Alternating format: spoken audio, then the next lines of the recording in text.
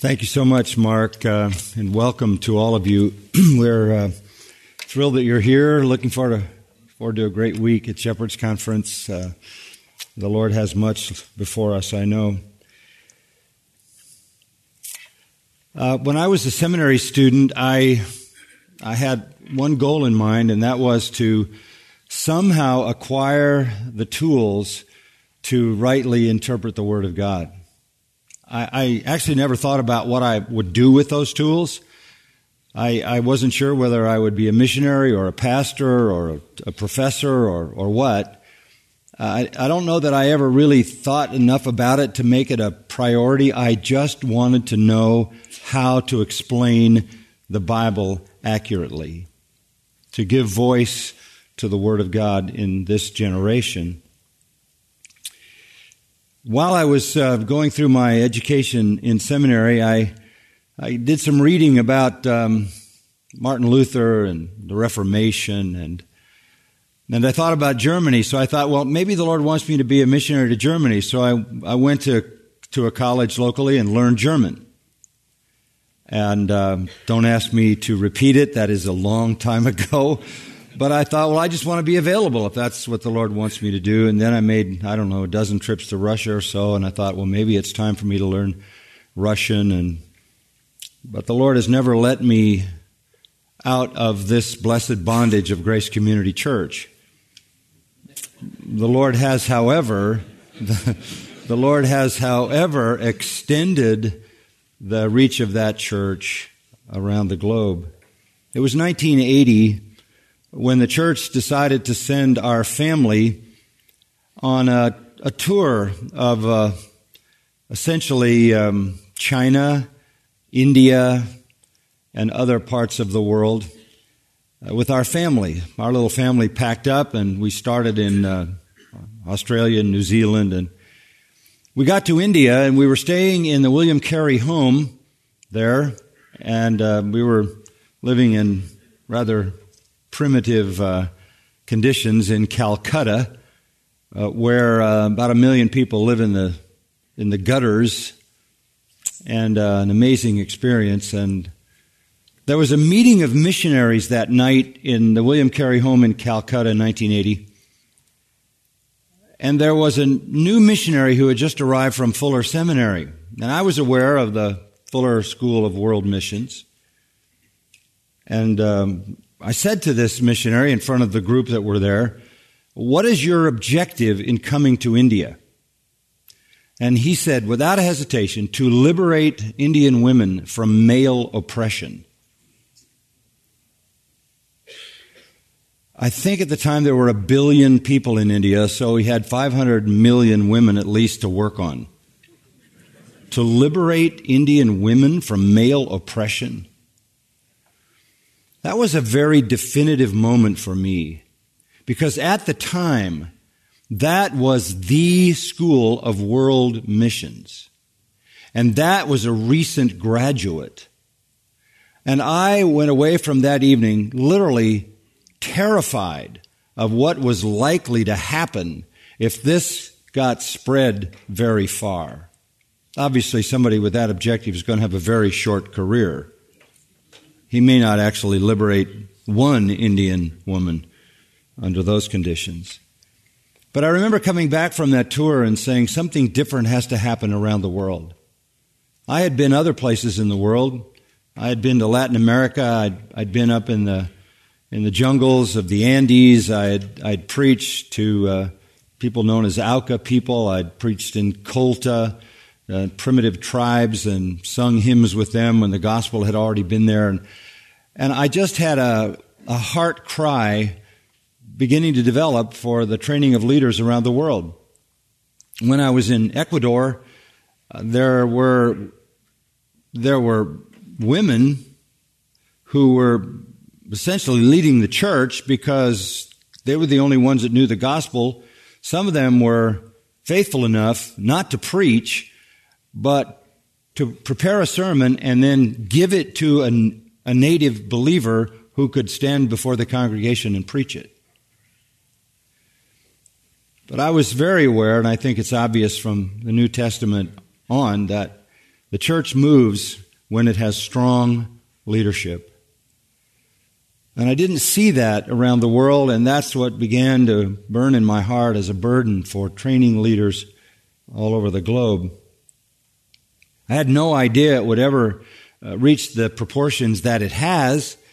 In the early days, I would go to a country and teach the Scripture, and there would be a response, and men would say, can we get more? Can we get more? And then there would be a conference, and I'd go back, and some more of our men would go back, and it would grow and grow, and then people would come from those countries, and they would be trained, and then they would go back, and it just continues to flourish. And I remember the first time I went to South Africa, I had an amazing set of experiences. Apartheid was still pretty clearly manifest there.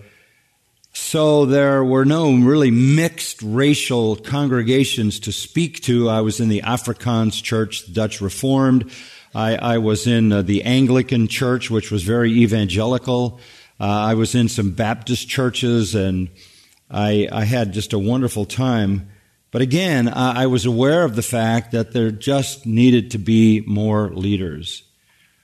And I prayed at the time that the Lord would allow us to have an impact on that. And as of just a couple of weeks ago, Carl Hargrove came back from South Africa and told me there are 20 graduates of the Master Seminary pastoring in South Africa. And all over South Africa, they're holding pastors' training conferences to train other leaders. And that's just one country in which this has begun to happen, for which we are grateful. When Mark said there's a list of 56 nations that are saying, can you come and help us? I thought of Acts 16, that 9th verse, where a vision appears to Paul in the night, a certain man of Macedonia standing and appealing to him, saying, come over to Macedonia and help us. And when he had seen the vision, immediately we sought to go into Macedonia, concluding that God had called us to preach the gospel to them. We've never had a strategy to design a program and then go sell it around the world. We've never done that. We have never tried to impose training on any nation. We have just responded to the call. And now it's at a point where we don't have the manpower to respond to the call as widely as it exists. And I just want you to understand, I hear people say often, we need to pray for a great revival in the world. Personally, I think we're living in the greatest spread of biblical truth in the history of the church through the internet. I mean, there are people in rice paddies listening to Reformed theology on the internet. It is everywhere. And what it's doing is creating an appetite for that to happen in local churches around the world. And that is creating a necessity for trained men around the world. And they're coming at us and saying, we know you do this. Can't you please come to our country? None of us have had a vision, but we have heard the cry across the world. And so we decided a couple of years ago to sort of partner TMAI with the Master Seminary, because we want the guys that come into the seminary to know that the seminary is not an end, it's a means to an end. You don't come to the seminary, you come through the seminary to the world. That's the whole idea. And we want the world to be high profile so that when you walk in the door and you go upstairs, the world is waiting there to welcome you. We want to continue to see this flourish. We're starting some online programs, an Institute for Church Leadership, where church leaders all over the world, because we get so many requests, even though we may not be able to go to all of them, we can provide an online program, an online curriculum for a certificate in church leadership for any church leader around the world. We obviously can do that in English at this point, and rapidly maybe in other languages. We have, and you'll see this if you haven't seen it, we've put together a new systematic theology called Biblical Doctrine. And Mark told me Sunday that it is already contracted to be translated into 7 languages. And that is the work of Crossway Publishers. They've gone ahead and done that, negotiated that, because we need to get sound doctrine in as many languages as we can get it, and we can do that in 1 volume. And what a tremendous benefit and blessing that is. Obviously, you can't be a pastor, you can't be involved in a seminary in this day and age without understanding that the great need is global. The great need is global. In some ways, when I look at the United States, I grieve greatly, have for a long time. It amazes me how unclear the gospel is to many in America. I didn't expect this when I came out of seminary, that I would spend so much of my life writing books on the gospel for the church. The gospel according to Jesus, the gospel according to the apostles, and now a new and final one in that little trilogy, the gospel according to Paul. And now Crossway wants me to title the book on Isaiah 53, The Gospel According to God, and Ashamed of the Gospel, and the Truth War, and on and on and on, trying to help people who profess to be Christians to understand the gospel. It seems as though even in many evangelical corners of our world, and even in many mega churches, there is a superficial approach to the gospel and to the Word of God. In some ways, America's had the truth, had it just about every way possible that it could be delivered, and in many cases set it aside. However, there are places in the world that have not had the truth. And the passion of my heart is to see us be able, and others, not us alone, we're by no means alone in this. We have many faithful partners, but to do whatever our part can be to make a difference across the world for the leadership of the Church of our Lord Jesus Christ. One of the things we're doing at the seminary is we're taking our THM, that academic degree, and we're making it modular so that just coming to the seminary 3 weeks a year from anywhere in the world, you can get a THM. The value of that is if you have a school and you're training men, to get that degree gives you faculty status. We're very excited about that. Another thing that we're doing, and you might want to take a look at this, just kind of launching it. We aren't a denomination, but we all basically affirm the truth, right? We're lovers of the gospel, lovers of the Word of God. And there's been kind of a need for us to link together. So sometime today, or maybe later today, or the next few days, check out the mastersfellowship.org. It's just a way that we can connect our churches together. And on that website, we will create a global map of faithful churches that stand with us in the truth. The mastersfellowship.org. If you want to be a part of it, I think you just put your name in or your email, and there'll be some things that we'll be doing together collectively. I never dreamed when I came out of seminary what the Lord would do in our ministry. I used to wonder about Ephesians 3. Now unto him that is able to do exceeding abundantly above all you can ask or think, according to the power that works in us. Even the very power, of course, Paul says, that raised Christ from the dead. And I used to wonder, well, I can think of a lot of things. How can the Lord do exceeding abundantly above anything I could ask or think?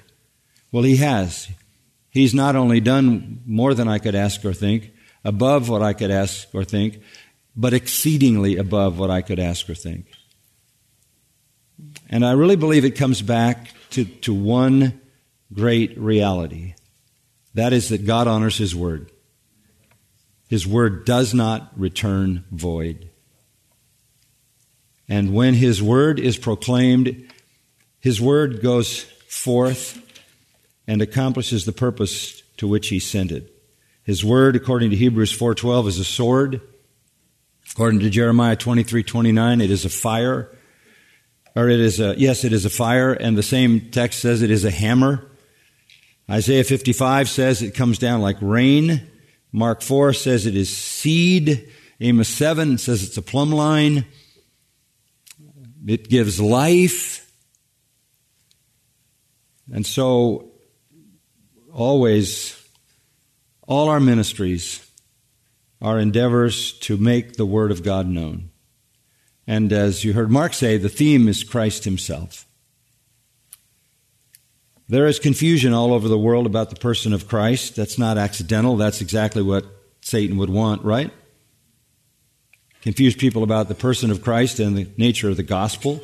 Salvation by grace alone, through faith alone, in Christ alone. So we're always in that battle.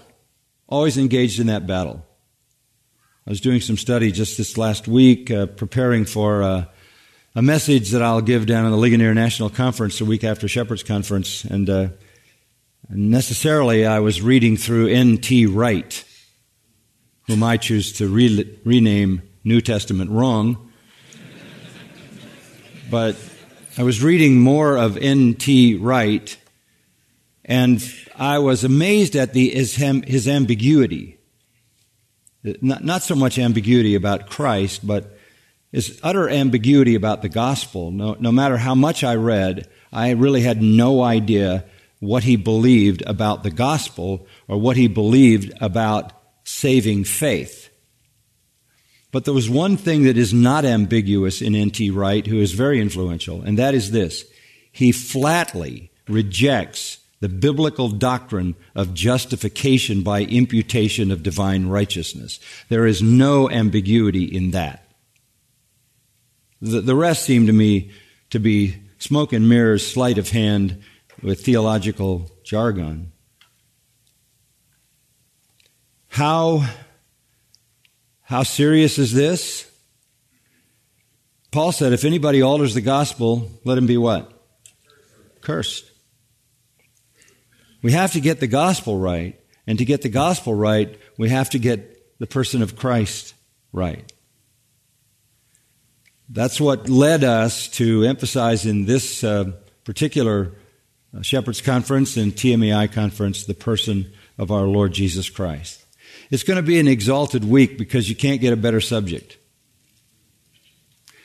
People ask me, why do you spend so much time in the Gospels? And I said, because I just can't let go of the person of Christ. What has made Grace Church what it is the dominating reality of Christ as revealed on the pages of Scripture. Our people have come to know Christ through the Word of God. And that is our goal around the world. You can pray for us. We want more students at the Master's University. We want more students at the Master's Seminary. And we have to have more because the cry is beyond our capacity. So we have to train more men.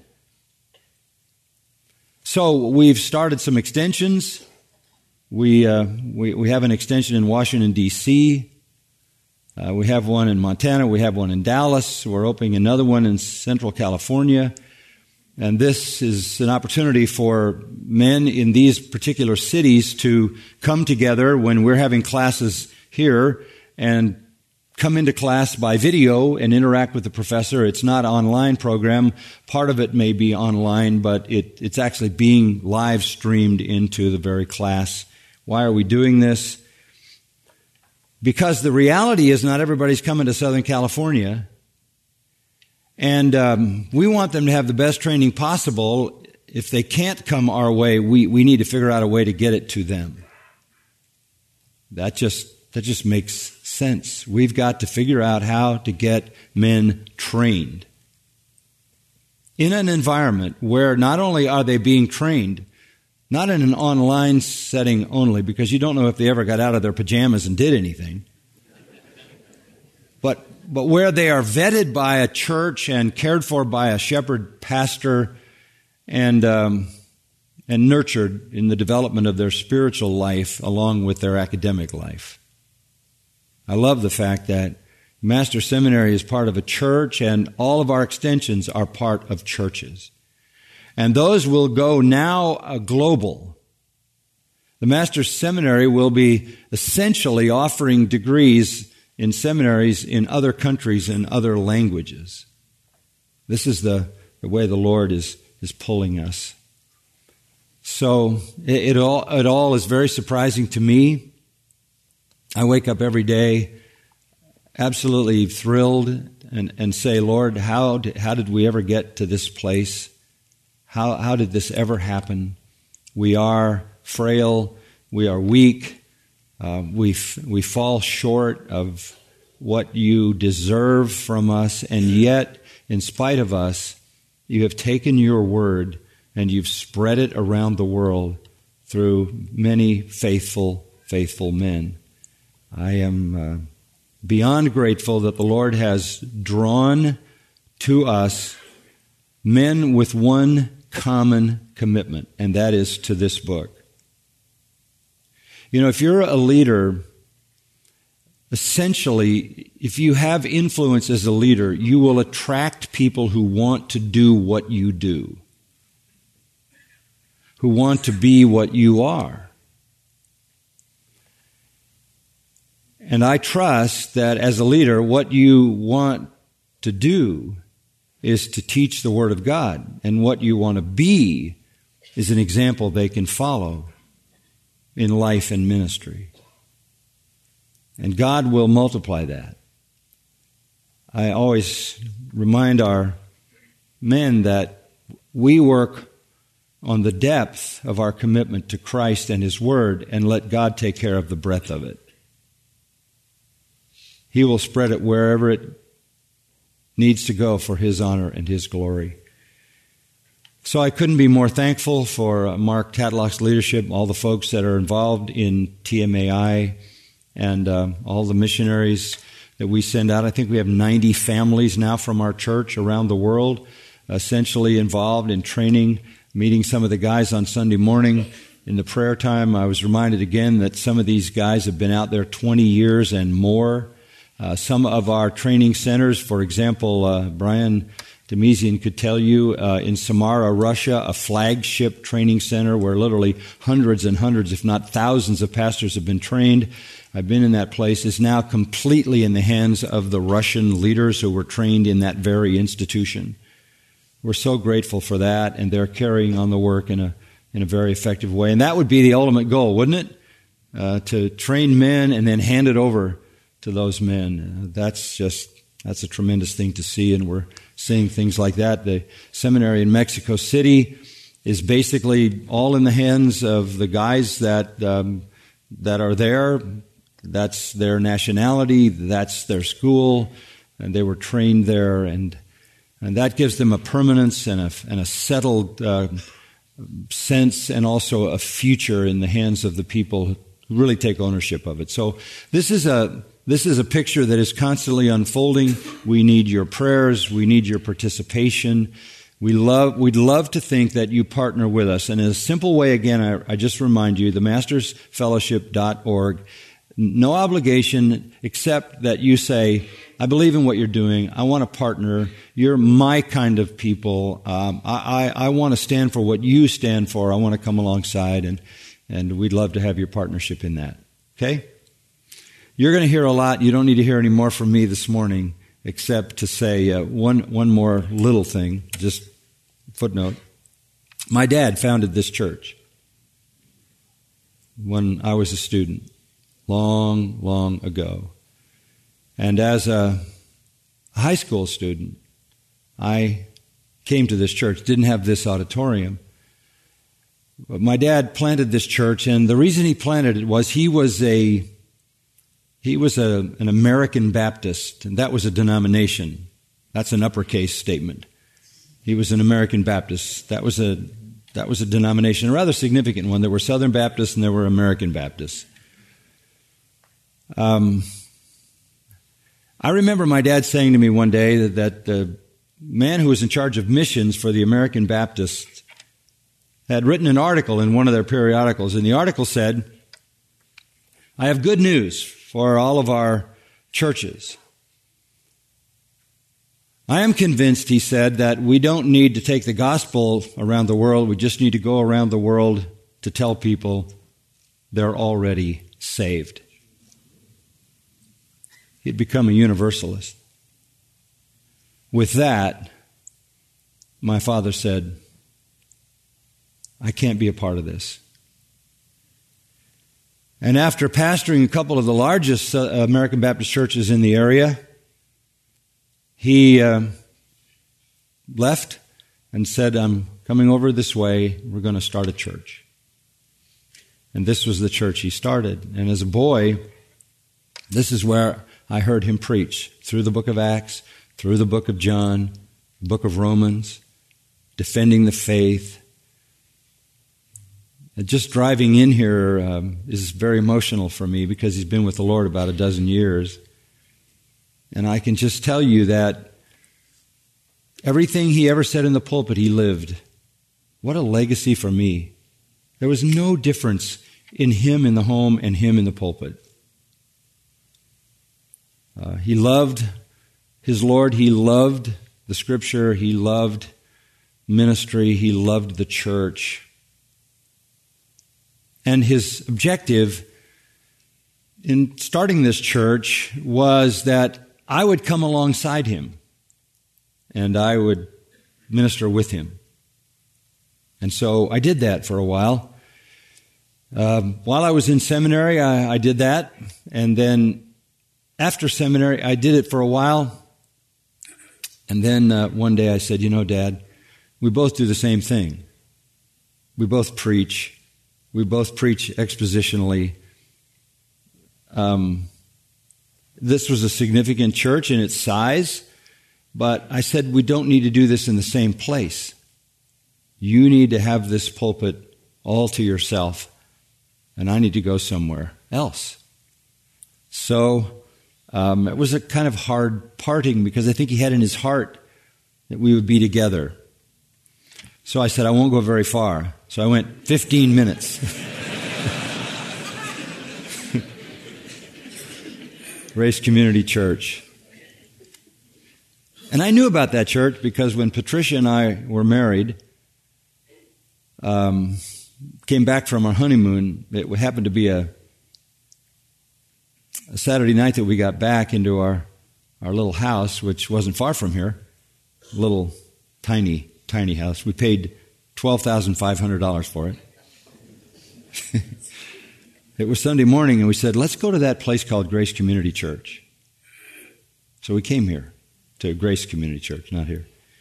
So we had been there just at the end of our honeymoon, and it was a number of years later the Lord led us back there. So the Lord has put this particular church in my life, kind of historically, and it's wonderful to come back to this place and see this.